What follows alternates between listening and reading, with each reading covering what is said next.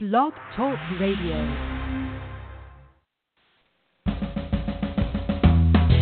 Welcome to Lykken on Lending, a weekly mortgage market update providing up-to-the-minute information on interest rates, loan programs, and hot industry news relating to the mortgage industry.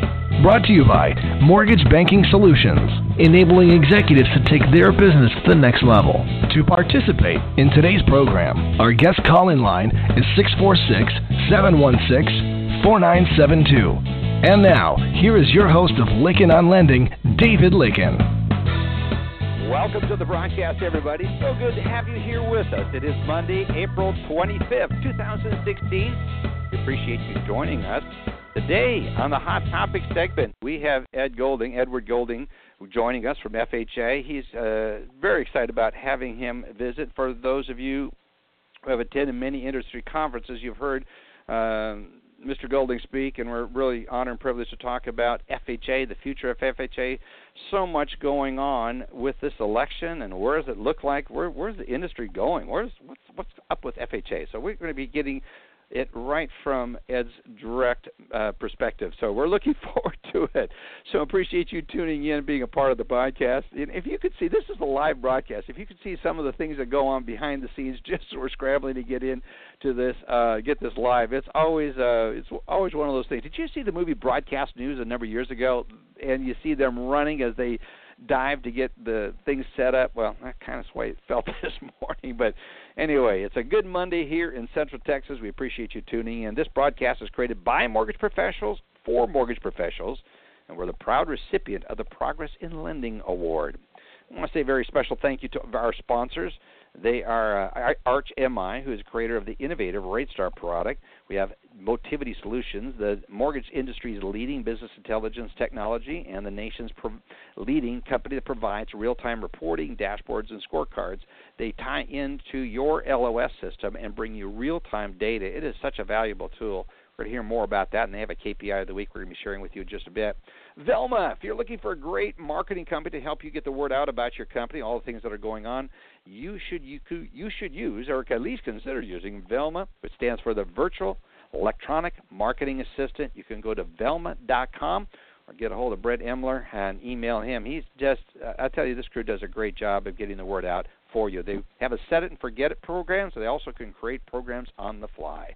Also, Simplifile. We're grateful to have them as a sponsor. They're in a post-TRID world. Timing is of essence, and waiting for an email as for the latest update is no longer acceptable. Simplifile will allow you to collaborate with settlement agents by way of real-time chat and messaging. You also track, share, and receive validation of documents and data in a real-time manner. So when you're looking at communicating with the various partners that you're working with, especially when it comes to closing, electronic communication, having it be trackable is really a key. So go check it out at simplifile.com, SIMPLIFILE.com, or call 1-800-460-5657.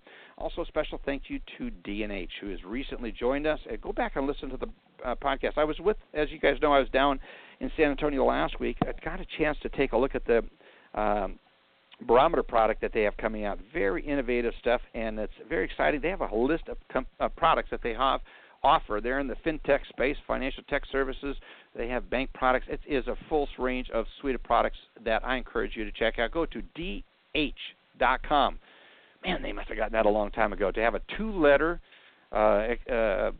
web address is pretty amazing. So anyway, also special thank you goes out to our contributors, Alice Alvey, Joe Farr, Andy Schell, Paul Muolo, Sam Garcia, and everyone else who participates in this broadcast to make it the number one most listened to podcast in the industry. We got upcoming conferences. We have the Legal Issues and Regulatory Compliance Conference in Denver at the Hyatt Regency.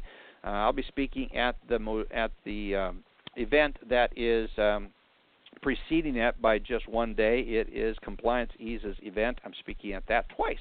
Real honor to be there. So if you're in Denver, swing on over to the Compliance Ease Conference and User Conference. Will be there. Also, May 15th through the 18th, the National MBA Secondary Conference in New York City at the New York Marriott. I'll be there broadcasting live from there, from the conference. Also, June 5th through the 8th, the Chairman's Conference in the Breakers in Palm Beach, Florida. It's a great conference, really. When you look at the speakers, I mean, all the MBA events are great, but there's something special about the MBA Chairman's Conference, the caliber of speakers there and the depth at which they get into specifics of what's going on in the industry. Very, very valuable information comes from it. And while you're checking out all the MBA conferences, be sure to sign up for MBA's Mortgage Action Alliance. Joe Farr, good to have you here with us each and every week, Dave. giving us an update on the markets. So let's talk about it. What's Not much happening to today? report I on haven't today. Yeah, MBS prices are just about where they ended the day on Friday. We're up just a touch.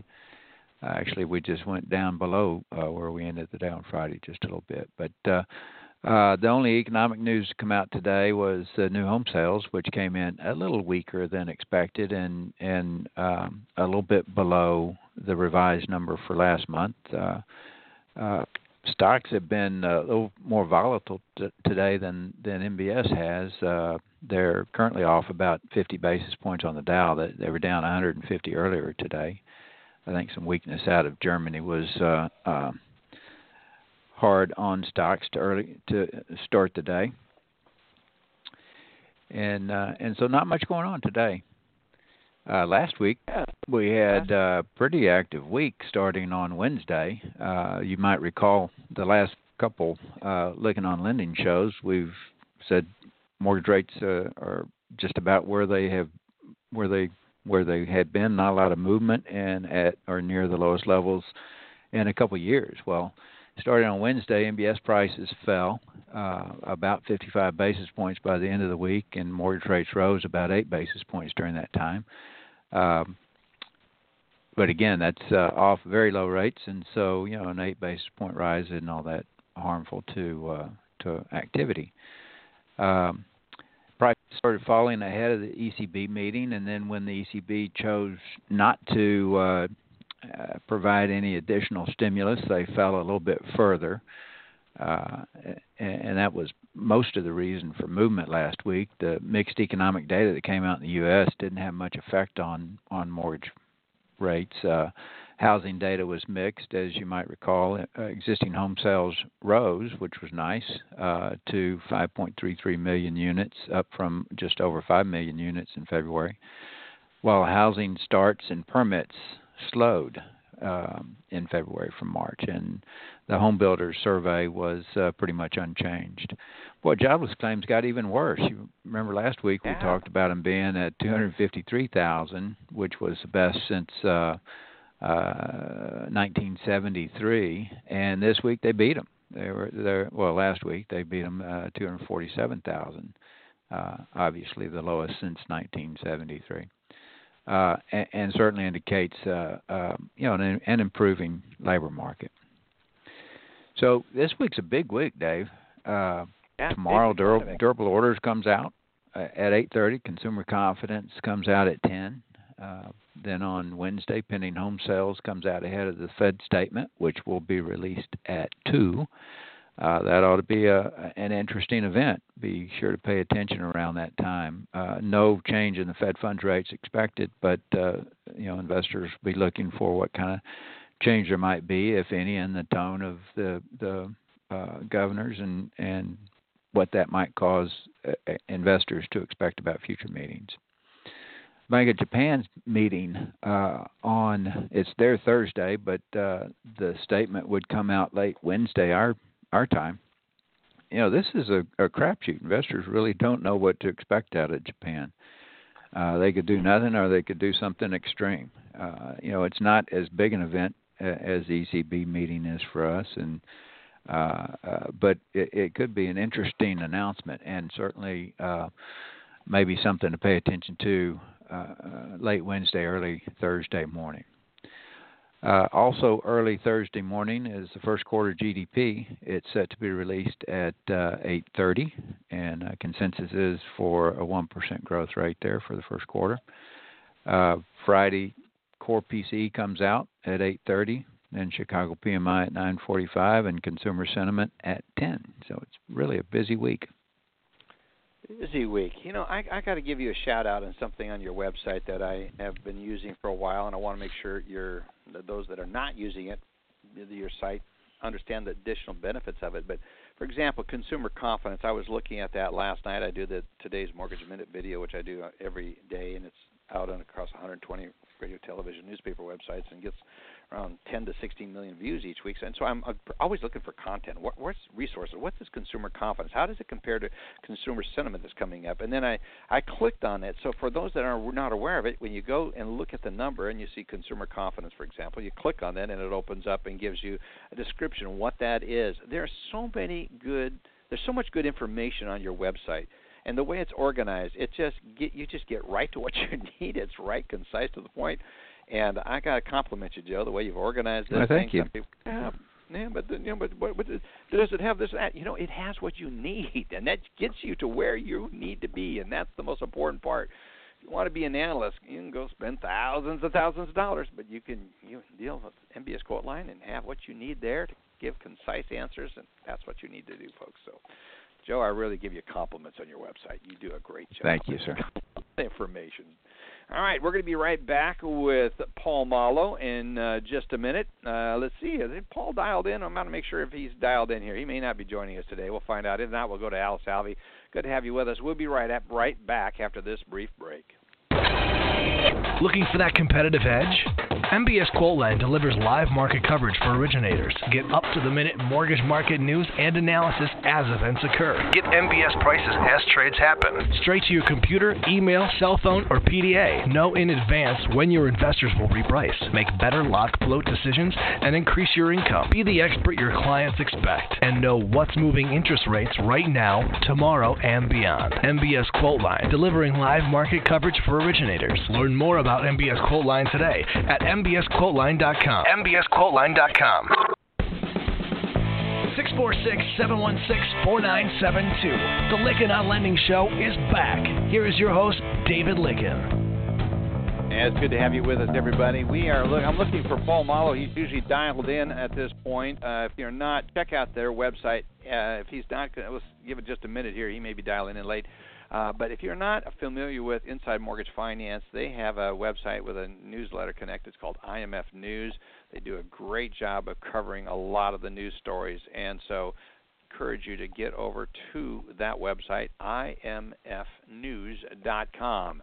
I don't see Paul dialed in, so we're going to move on to Alvey. Alice, good to have you here with us. And is it starting to warm up there? The spring has sprung up there in the beautiful part of the country? It has.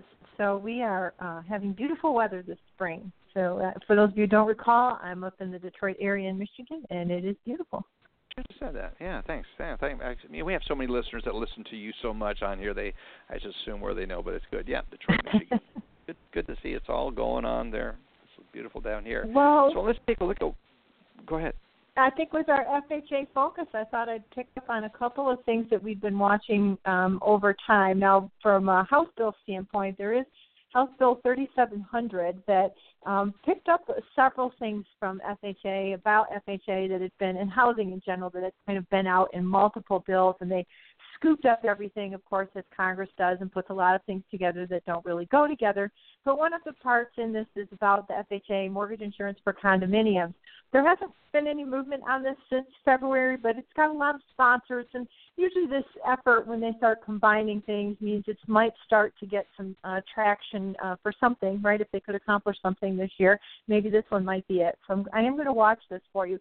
What it does mean for condos is essentially looking for FHA to streamline the recertification process. For those of you in condominium markets, you know that you get that, go through all that paperwork, and then 2 years later you've got to go through most of it again, and really trying to put a charge out there in a lot of ways to give FHA the authority then to expand how long that is valid for, maybe give us 3, 4, even 5 years that condo certification is good for, or at least streamlining that regular update certification for those projects, those good projects that have been stable and have good histories. So we'll definitely be watching that, since it's an advantage for what we want to see for FHA.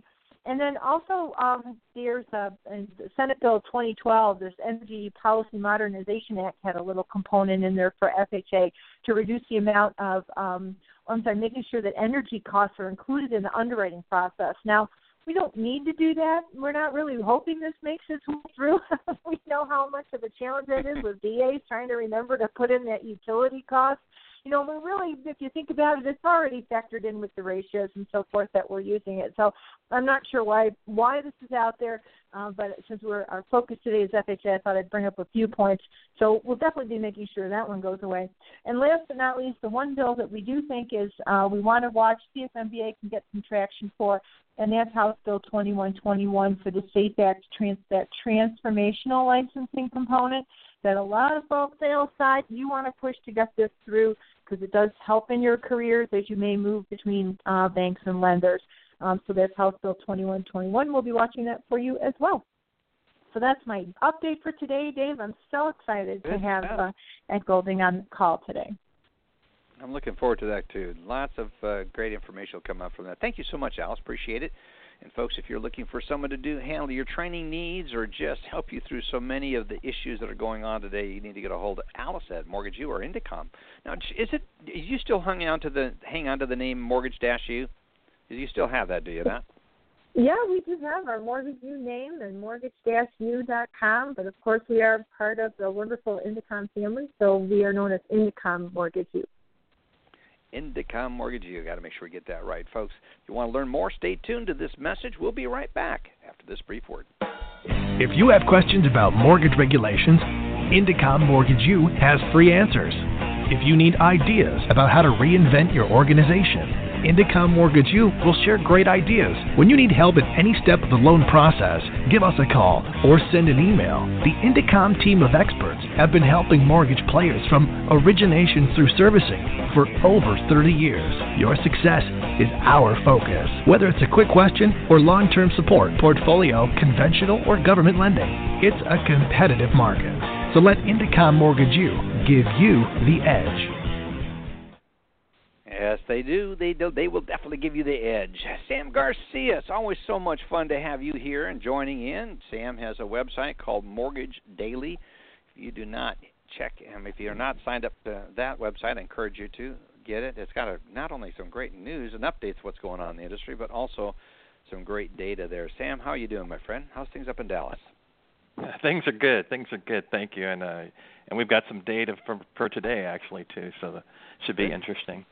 Our mortgage market index, which is a reflection of average per user rate locks by clients of open close, was mostly unchanged last week, but the index was up 11% from a year earlier, and in relation, related to today's show, rate locks for FHA mortgages jumped 11% from last week. It was the biggest gain of any category. So FHA did pretty good, and compared to a year ago, FHA business was up more than half. So that's a pretty big jump on a year-over-year basis. Some good news that came out last week. Freddie Mac's monthly mortgage finance forecast indicates that it expects about $680 billion in refinance originations this year. And that was up from March's forecast. And it was the same thing over at the Mortgage Bankers Association, which put out its April economic outlook. And it increased its refinance projection for this year to $585 billion from just $550 billion last month. So some of these recently low rates having an impact and are going to make business a little bit better than previously expected. Black Knight reported that that the 30-day delinquency rate, excluding foreclosures, was 4.08% in March, and the rate tumbled from 4.45% the prior month. Always good news to have better loan performance. I know that Joe discussed today's new home sales report was a little bit weak, but there was one pretty positive piece of data that came out of that report, and that was the inventory of new homes, because, as you're probably aware, some of the problems with our real estate market out there is there's just not enough homes for sale. And so new homes for sale, as far as that were for sale as of March, that inventory was 246,000 properties. That's the biggest inventory since September 2009, based on some historical data we pulled up from Census Bureau and HUD. So that's a good sign that we've got a little bit expanding inventory, and possibly could be good news for the real estate market in general. We do our quarterly mortgage origination survey. So we've got that going in full swing right now for the first quarter of this year. And Quicken Loans reported that it did $19.4 billion in loan originations during the first 3 months of this year.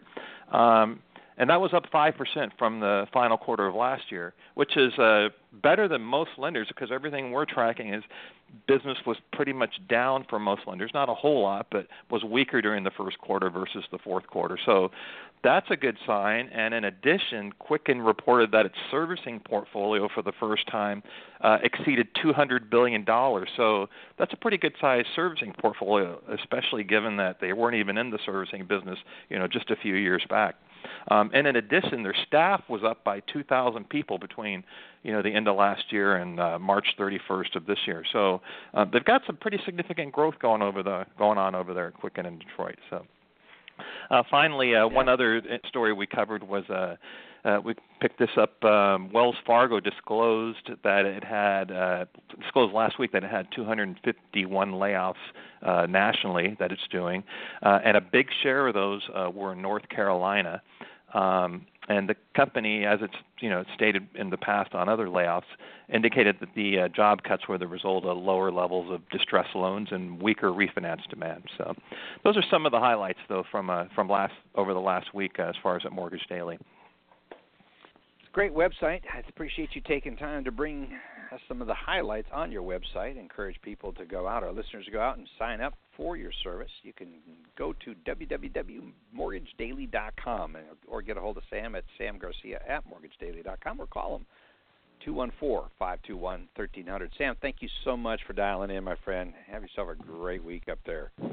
You too. Thank you, David. You bet.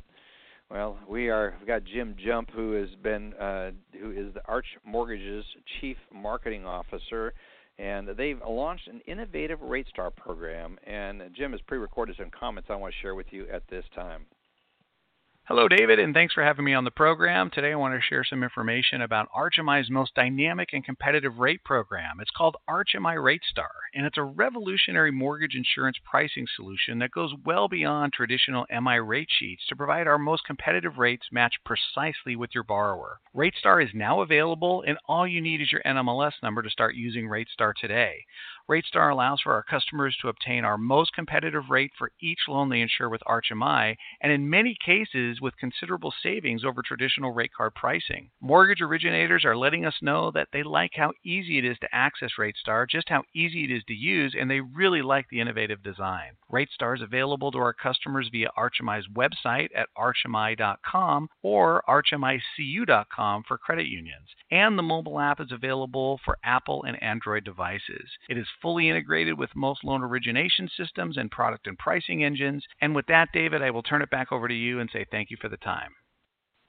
You bet, Jim. Appreciate you being a sponsor, and say thank you to everyone there at ArchMI. If you have not reached out to their sales reps, be sure to do so, learn about it. I was on their website. I think I told you about this all last week, and I saw the cost savings that you could realize by using this app. Very powerful, very effective.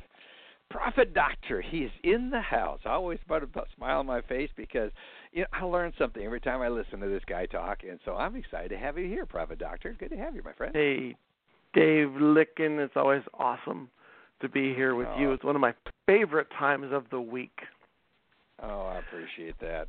Well, what words? So, Dave, I wanted to talk about some of the calls we've been getting from, we're like the fire department, and you do the same thing. You're in the same business. And so if people would call us in advance, it makes life so much easier for them. But, everybody thinks they can do it themselves.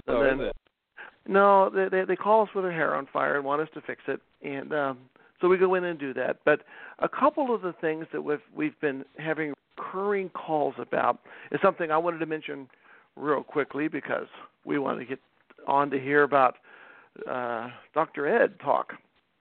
So yes. in starting, whether if this is about changing and managing change or called change management, but it's about, if you're looking at getting a new origination system or you're looking at getting a new pricing solution or you're looking at even changing your flood vendor, whatever it is, all of these things that revolve around mortgage lending where we have third-party service providers, other companies who do things for us.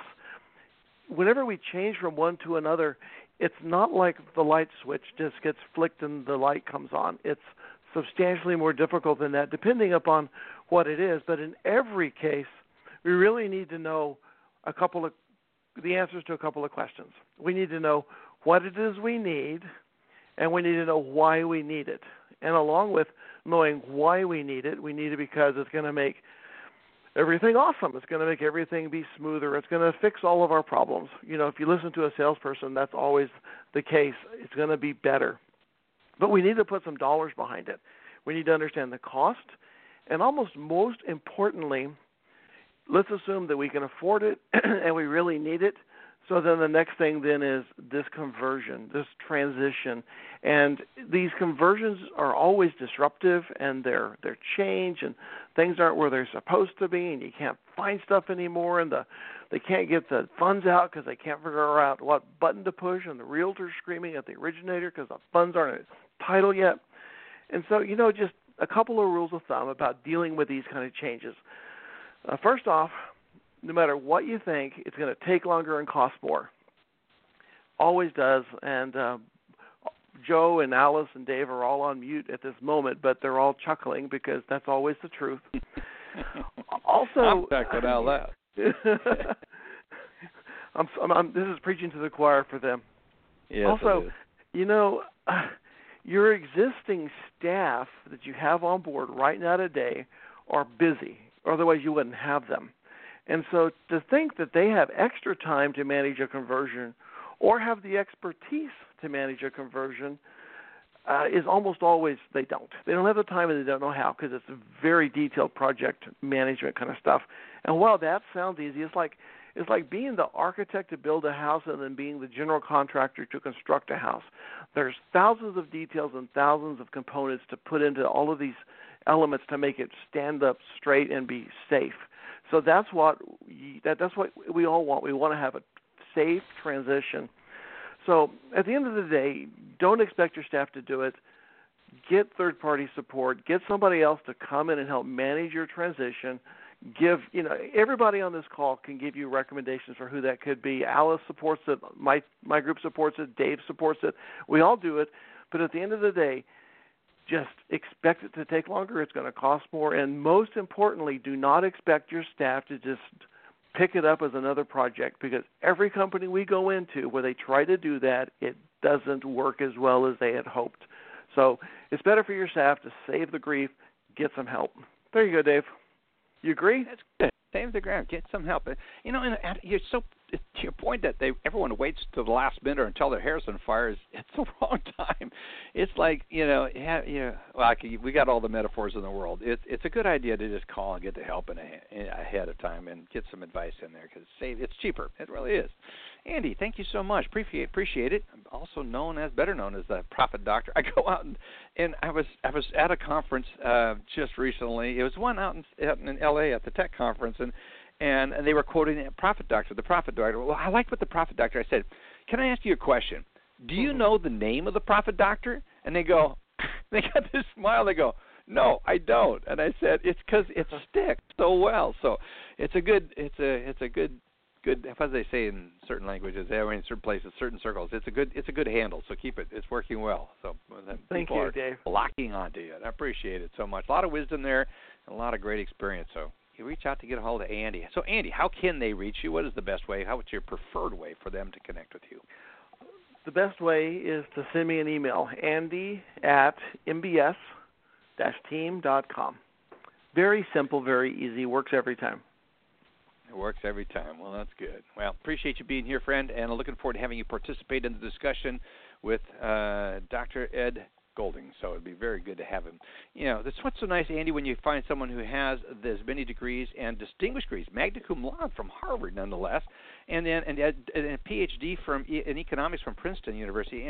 And you know what? Ed is so humble. You just meet him, and I just enjoy people like that who have all these degrees, but they're just who they are, and I just really enjoy it. So I'm looking forward to your participation in that discussion shortly here. Thanks, Dave. Folks, we also have the Motivity provides us the KPI, or the Key Performance Indicator of the week, and we've got John Maynell, who pre-recorded the comments for us. He's VP of Client Services.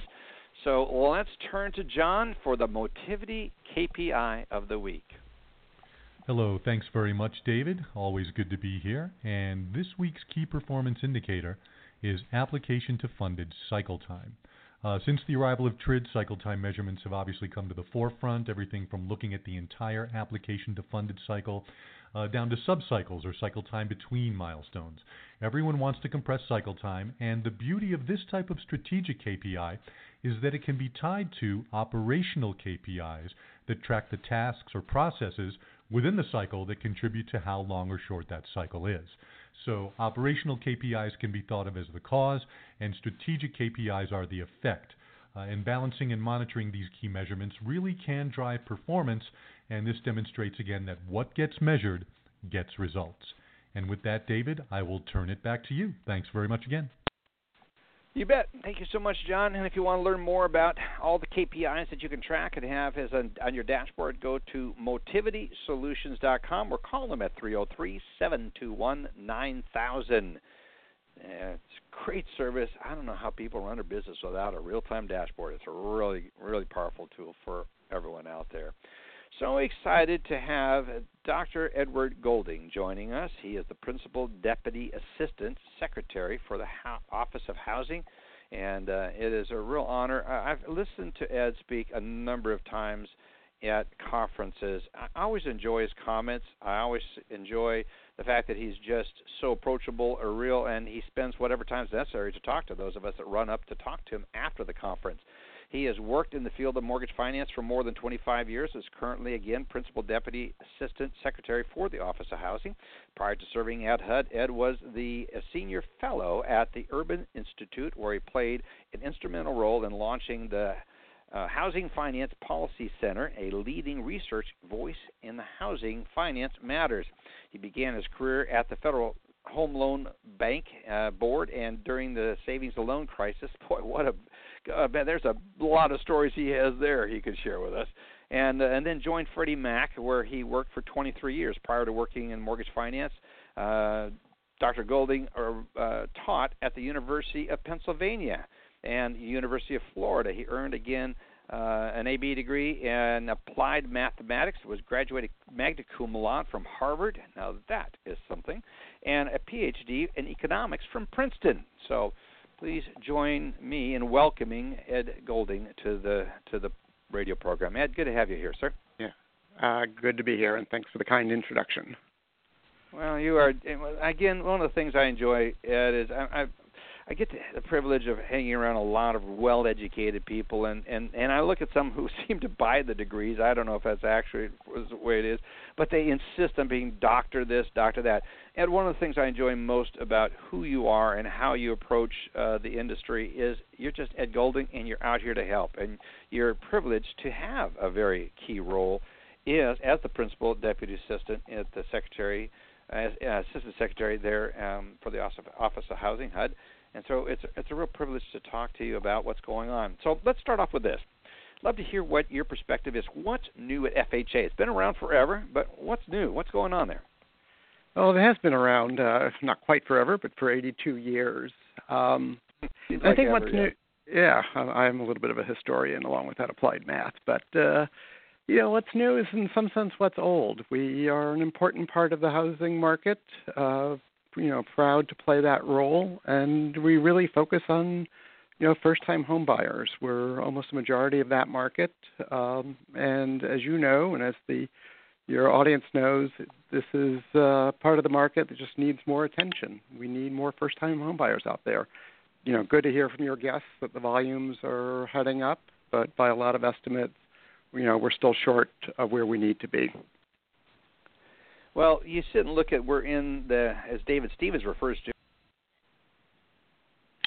election, and this is certainly going to have ramifications to FHA and HUD. So what do you want to get done between now and the end of the administration's current term? Well, some of these started when Dave was sitting in the same office, but we still have a list of things that we owe the industry that we said we need to get done, and I just want to make sure I don't get an incomplete on that. So we still have to finish up sections of the handbook. Very important to get all the mortgagee letters in one place so the industry can understand the rules. And speaking of rules, of course, there's still, as one of your commenters mentioned, the condo rule to finish up. So we have a busy agenda and 9 months to go before we turn the keys over to the next administration.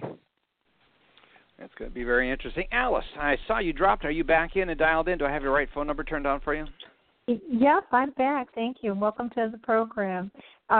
So in August of last year, FHA announced its intention to develop a PACE second lien program. So property assessed clean energy for PACE, for those of you who want the translation on that. Can you update us on how that policy is coming along?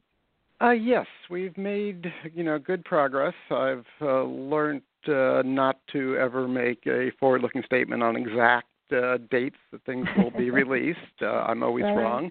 I'm always the optimist. I always say tomorrow, and it's always the day after that. But we are making good progress. I do hope that it will be out soon. It's an important product. Energy efficiency is important, and at the same time, we want to make sure we protect the insurance fund. So we're working hard to find that right sort of the sweet spot, the right balance to allow lending to continue, including energy efficient lending, while still protecting our interest as a insurer of first liens. Sure. And then in March you released the final version of the loan level certification. So I'd like to know from your vantage point how it's been received by the industry, and does this close the book, so to speak, on the certification issue? I don't think you ever close the books on certification, but it's, first of all, let me just mention, briefly what we think we accomplished, what we were trying to accomplish, and that was to be very clear with the lenders what was expected of them. We clearly, want to hold lenders to high standards, but there's always this concern that the rules are unclear, that we're going after footfalls and the like, small mistakes on debt-to-income ratios, in the 400-page file. Any one small mistake would cause an issue.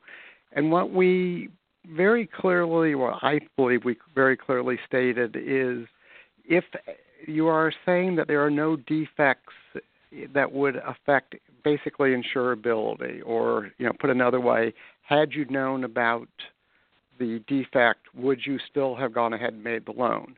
So clearly, if it's, in almost all cases, if it's a small mistake on income verification, you would make that loan every day. If it were a large mistake, or if the appraisal weren't valid, those are the types of mistakes where you wouldn't make the loan, and that would be, sort of considered a defect. So we were trying to make a, closer to a clear line of what type of defects you are certifying to and not certifying to. As you know, it's a large industry. I've had, people say that we've made, a very good step forward. But at the end of the day, these are, individual decisions that each lender is going to have to make on whether they're, comfortable making the certification. Joe Farr, I want to get you into the discussion. I want to make sure that you get a few questions in. Joe is struggling to find his mute button, right? Unmute. I do that every time. Ed, I appreciate having you on the show today, and I know that FHA's done a good bit here lately to make credit available to more people, and I did want to ask if we have more to look forward to in that regard. Well, yes. I mean, in the sense that we are not where we need to be in terms of credit availability. So I'm, the good news, I think year over year we did about 100,000 more purchase mortgage loans endorsed year over year. I would like to see that volume increase because I think there are a lot of people still on the sidelines of not purchasing houses who should be purchasing houses. So we will encourage, again, we don't make the loans, we only insure them, and we will work on such things, as I mentioned, clarifying the handbook and working on the condo rule to make it easier for lenders to make appropriate loans. But I would like to, when I look at the market and where we are on first-time home buyers, it looks like people are still on the sidelines. I think we as an industry need to do more to attract those borrowers. Yeah, and one of the impediments there, especially for first-time home buyers, is student debt. And can you speak to that? Is there any thing we can look forward to as it regards student debt? Yeah, well, in fact, last week we clarified our rules, did something similar to what Freddie Mac and Fannie Mae had done, which was how to incorporate student debt into the calculations for debt-to-income ratio. What if they're deferred payments? How much should you put in for if the loan is not being paid right now? And we basically gave guidance to the industry on that. Student loan debt, different analysts look at it, and have different people have views on how much of an impediment it is to the next generation buying a house. We'll continue to monitor it. I think very often student debt falls into sort of three camps. There's obviously the doctors and lawyers who have a lot of student debt, but also have acquired a very valuable degree and will make a good amount of income. I don't think people are as concerned about that group. There's a group that has a modest amount of student debt that is not a big impediment to buying a house. And then there's, I think, the third group where people are particularly, concerned, where they have large amounts of student debt, especially for those who didn't finish the degree. And that becomes very problematic. We are saddling folks with, additional debt, but do not have the earnings growth that you would trust that education will get to. So we've done some things to, we think, give industry guidance on how to incorporate it. We'll continue to monitor it to see whether it continues to be an impediment to homeownership. It's interesting. When you look at student loan debt, it is having a big impact in drawing people into the market. I want to get into that, but I want to toss the mic over to Andy Schell. Profit Doctor? Thanks, Dave. And Ed, thanks so much for being on the call. We go through our application process, and we've got our new borrower who is so excited about their house, and they've got their master's degree in English literature, and they buy the house, and all of a sudden they find themselves working at McDonald's. And now what? So now we've got a distressed loan. They're having trouble paying back. So what are we going to do? And obviously the Distressed Asset Stabilization Program has been getting some attention lately, and there's updates regularly. And do you foresee making changes to this program? The Distressed Asset Stabilization, or as everything in Washington gets an acronym of DASP, has been a program that has two objectives. One is to try to keep people in their house if possible. We don't want to have to foreclose on the homeowner if we can, and so that's one objective.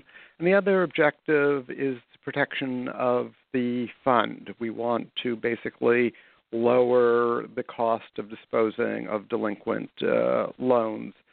And the program has achieved both those objectives. We now have tens of thousands of homeowners who haven't been foreclosed on because of the DAS program.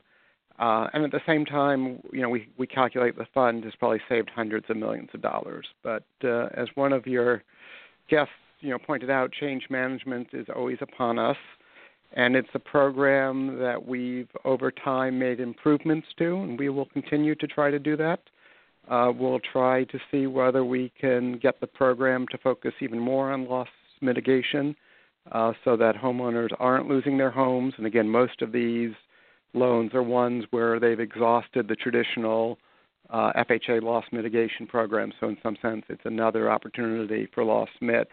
Yes, and the other thing, exactly. And I do love change management, and we've got to deal with the good and the bad and the ugly sometimes, and distressed properties.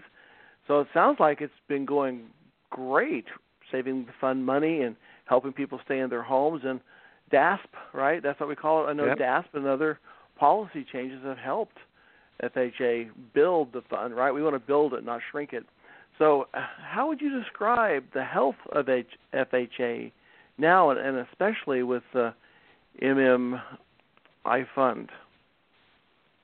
Yeah, we are measured in Congress. I was up testifying, and many of the questions were about the health of the fund. And I was very happy to be able to report that we are over that 2% capital reserve ratio. So the amount of our reserve fund divided by the number of mortgages or the dollar amount of mortgages that we insure is now over 2%. So a big success, and every indication is it will continue to grow this year and next year. Perfect. Thank you very much. And we're getting some questions in from some of our listeners that, first of all, they loved your perspective. I mean, if we see, first of all, FHA's been around for 82 years, as you said. It's been there as a stable force. This is an unusual election cycle, one of the most fascinating. I guess each one of them have been to some degree, but this one is over the top. Several of our listeners would love to get your perspective, and I know you're part of this administration, so we're not asking for anything that's inappropriate here, but several listeners said would love to get Ed's perspective on what are some of the things that we could anticipate as it relates to outcomes of this election, which way it goes, either way. So, we talked a little bit about that earlier, but we'd love to talk about moving beyond this administration, your perspective on things, or maybe it should be characterized as things you're hoping won't change or needs to change yet. Well, let me remember I was the applied math major, not that poli-sci major, but so I tend not to, I try to stick to the numbers. But first of all, sort of want to emphasize the historical bipartisan support for FHA. Year in, year out, it is a program that, folks realize put people in houses. It did it in the 1950s for my father returning from World War II with some, completing his college education on the GI Bill. It was there for him. We have to make sure it's there for the next generation. So rhetoric aside, I am hopeful that housing will continue to enjoy sort of the bipartisan support, and people will recognize FHA's importance. And very quickly, the next administration will also have housing finance reform and what to do and how to restructure on its plate. And it is likely FHA will be part of that discussion along with the GSEs. Just got an email, and then Andy and Alice and Joe are going to come around to each of you for some additional questions here. One of the listeners just said, what is the temperature on the Hill right now when you're testifying? Is it just they're wanting information, or is it adversarial? How would you characterize the relationship with Congress between HUD, FHA, and when you're testifying? I'm always the optimist. I take every question as positive, whether it was intended that way or not. So I'll leave it to others if you want to listen to the testimony. A lot of good questions about the health of the fund, a lot of good questions about home ownership and whether we're doing enough. So as I go back, rhetoric aside, I think there's a lot of support for the fund, for FHA. I think there is, but here's where you start seeing the ideological divide that happens. Are we doing enough, or are we doing too much? And I think that's where we start seeing that divide begin to happen. Very fascinating on where this will all end up in the new year. Alice, let's run over to you, and then I'm going to go to Joe and Andy, the same order. Any other questions that you specifically have for Ed?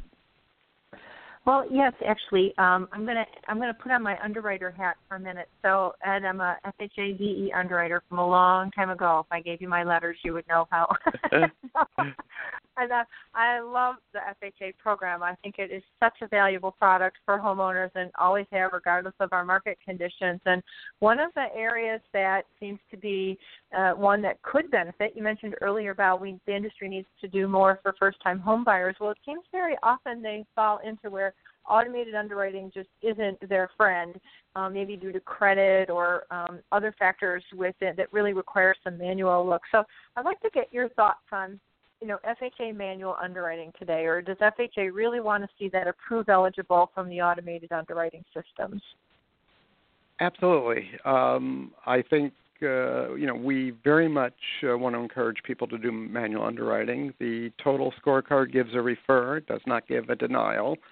You will see, even going back when talking about certification, when we talked about defect, we did not talk about failure, that it would have changed the result of total alone. You still could have approved that loan through manual underwriting. We would not consider it a defect. So we're doing everything we can to promote the use of manual underwriting. As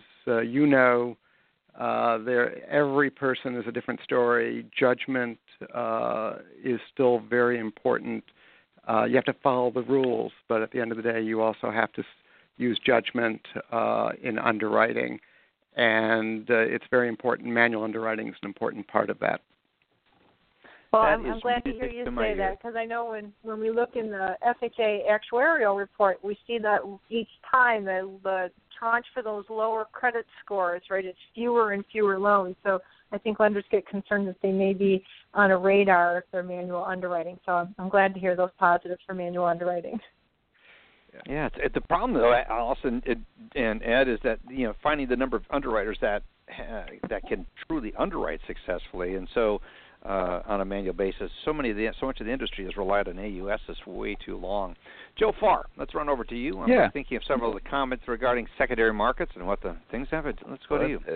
Actually, I read an article this morning in Inside Mortgage Finance that FHA's been given $13 million to upgrade or to use from in a technology fund, and I just wanted to find out if you had identified those priorities and what that money might be spent for. Great question. Yeah. Well, nothing's passed yet, so there's always the check's not in the mail. But we have been advocating additional funds for technology at FHA. Very important. It ranges from, I'd put it in two broad buckets.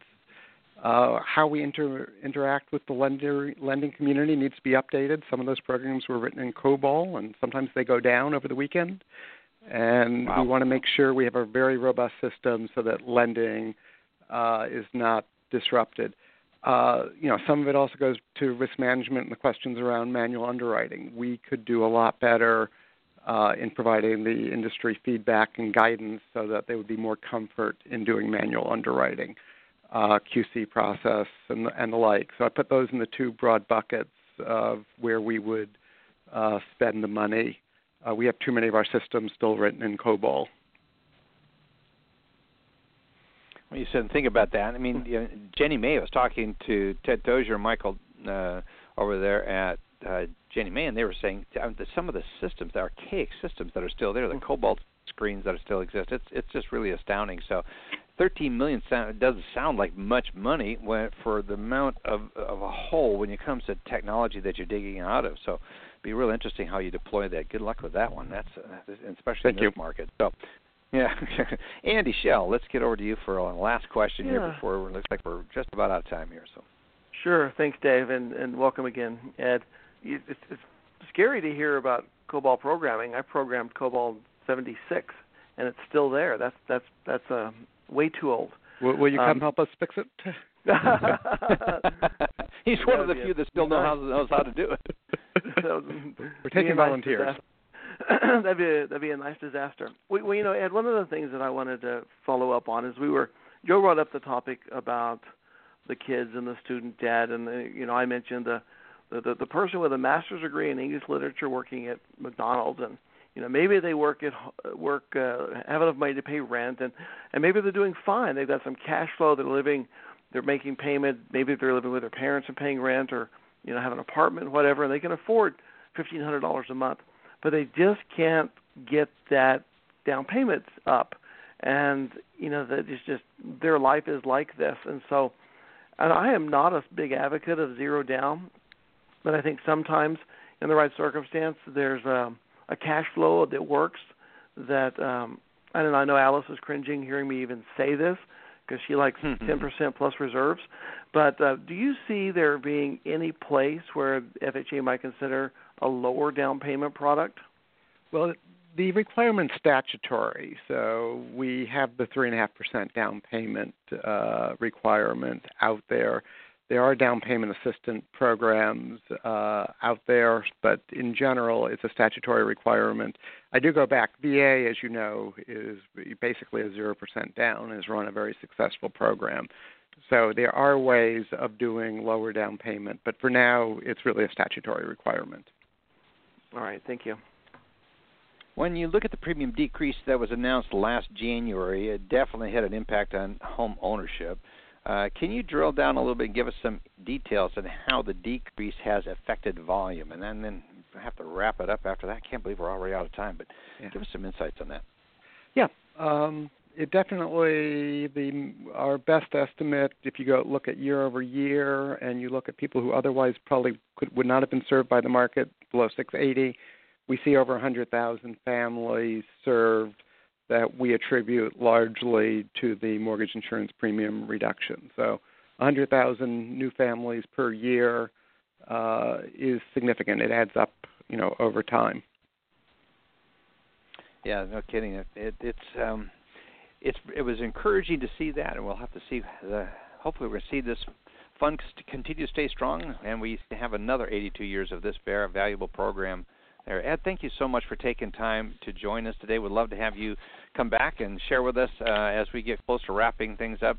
And hopefully you're going to be around for a little bit longer, that the new administration, whoever that may be, will keep you around, because you're a tremendous advocate for not only housing, but also you're a great spokesperson and providing wonderful leadership to FHA. And we're really grateful for you for the role that you're doing at HUD and FHA, and also for what you're doing across the industry just to help with what we have. Housing finance system here in America. Appreciate you so much. Oh, thank you. Folks, we have had the privilege of having Dr. Ed Golding, who is the Principal Deputy Assistant Secretary for the Office of Housing, joining us. It's been really interesting to get update on what's going on. We're in this silly season called, as David Stevens says, the silly season of this election, and there's a lot of policy, and we encourage you to get a hold of the candidates, encourage them to start talking about housing. We need to have this on the table and being talked about in the election. I have written in, and I'm going to be getting some positive feedback too. So I think one of the things when you connect with guys like Dr. Ed Golding, you have the privilege of realizing they want to hear from you. So the biggest mistake you could do is remain quiet. Get out there and say something. Talk to somebody. Email those that involved that could have an impact on the housing market. Keep it going. Let's get it into the discussion on the election cycle. Appreciate you joining us. Next week we've got Joe Darlene coming in. We're going to circle back a little bit on some technology issues. Joe has done a great job of doing a number of things related to technology, and I'm very excited to have him on and share where he sees the future of technology going. Is mobile apps, is Rocket Mortgage really the thing? Well, we're going to have him on. We're going to get a lot of perspective on that. Appreciate you taking time to be a part of the broadcast, the Drum Signal. We are out of time. So tell others. I look forward to having you back next week, and hope you have a blessed and great week, everybody. Thanks so much for being a part of the podcast.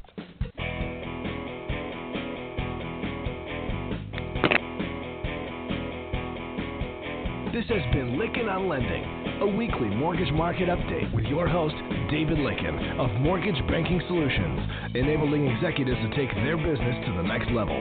Today's guests were Joe Farr from MBSQuoteline, Andy Schell of Mortgage Banking Solutions, and Alice Alvey, President, CMB of Mortgage U. Come by next week, and thank you for listening.